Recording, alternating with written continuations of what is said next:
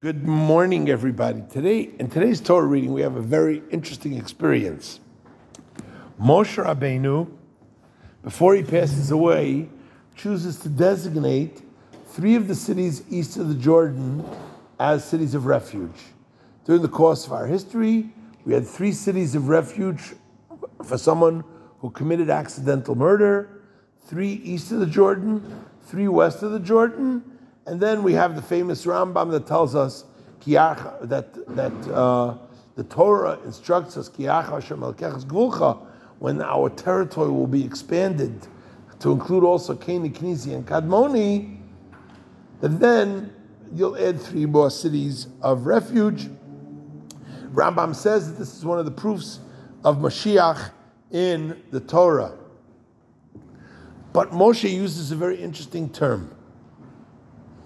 The Torah says, "Az Yavdil Moshe." Yavdil is in the future tense. Moshe will set aside. Of course, the simple translation is that Moshe did set aside, which would be in the past tense. Rashi always jumps on something like that because it's out of the ordinary. Okay? So Rashi explains Yavdil almost like there's another word, kachiyasa. Grammatically, the reason why Yavdil is acceptable is because Rashi says, Nosan Leiv. It means not so much that in the future tense he will separate, it means more of like a presence of mind would also be conjugated in the future form, that it means that he devoted himself, he took time to think about this idea that cities of refuge can actually be established right now here on the east side of the Jordan. In other words, since we already have this land, so it took time to think about it. In other words, take for instance Truma and Maaseh. Truma that you give to the Kohen, tithe that you give to the Levi, right? That of course doesn't take effect until they're in the land of Israel and they're actually running an agricultural society, they're actually planting wheat, etc., from which they'll give truma. So Moshe looks at those mitzvahs, he says, okay, for me, those mitzvahs are only academic. I'm east of the Jordan, we haven't settled into the land of Israel yet, we haven't conquered the land of Israel, I'm not going across, as he said at the beginning of this week's Torah portion, that he pleaded with Hashem so many times about it, Hashem told him, no, you're not going across. So so in a mindset, Moshe says, okay, this is not on my agenda. Truma, Maaseh, etc. But then he takes a moment and he thinks to himself, well, there's another mitzvah that's connected to the land called cities of refuge. Technically, I could maybe implement the cities of refuge right now and here, while we're still east of the Jordan, because we've conquered this land, we've now annexed the land, and the land now belongs to us. So maybe I should do that.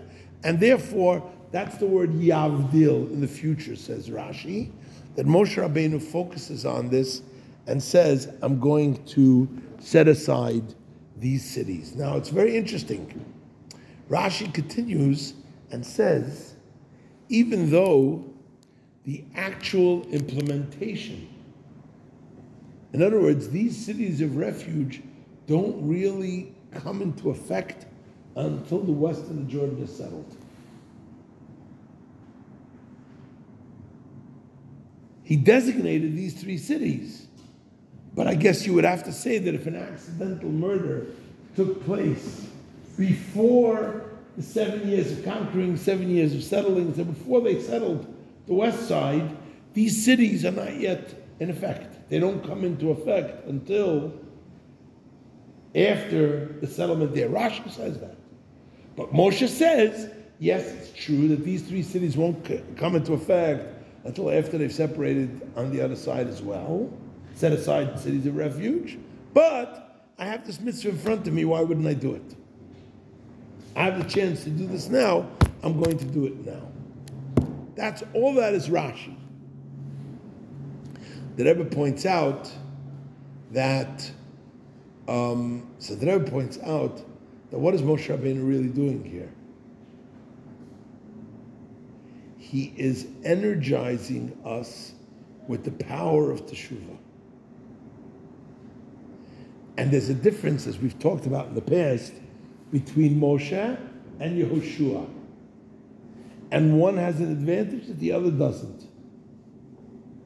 Meaning, if you had to draw the analogy, you would draw the analogy between the tzaddik and the Baal Tshuva. Even though, of course, Yehoshua was also a tzaddik. He was a preeminent leader of the Jewish people.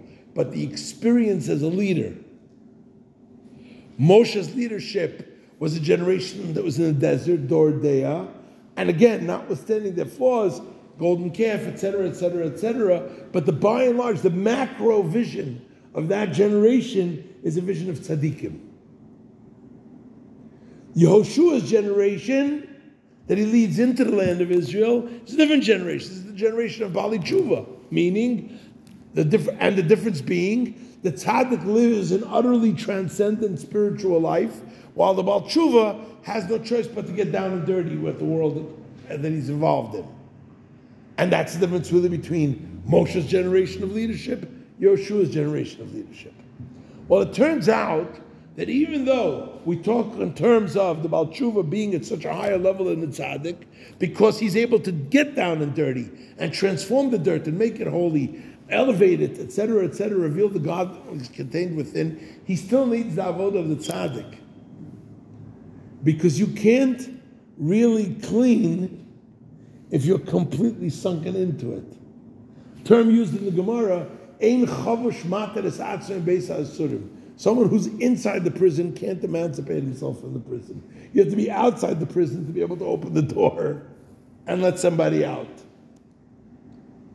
And so therefore, the advantage of the Baal Tshuva, so to speak, in this context, is that he knows, feels, and interacts with the day-to-day experiences of his flock.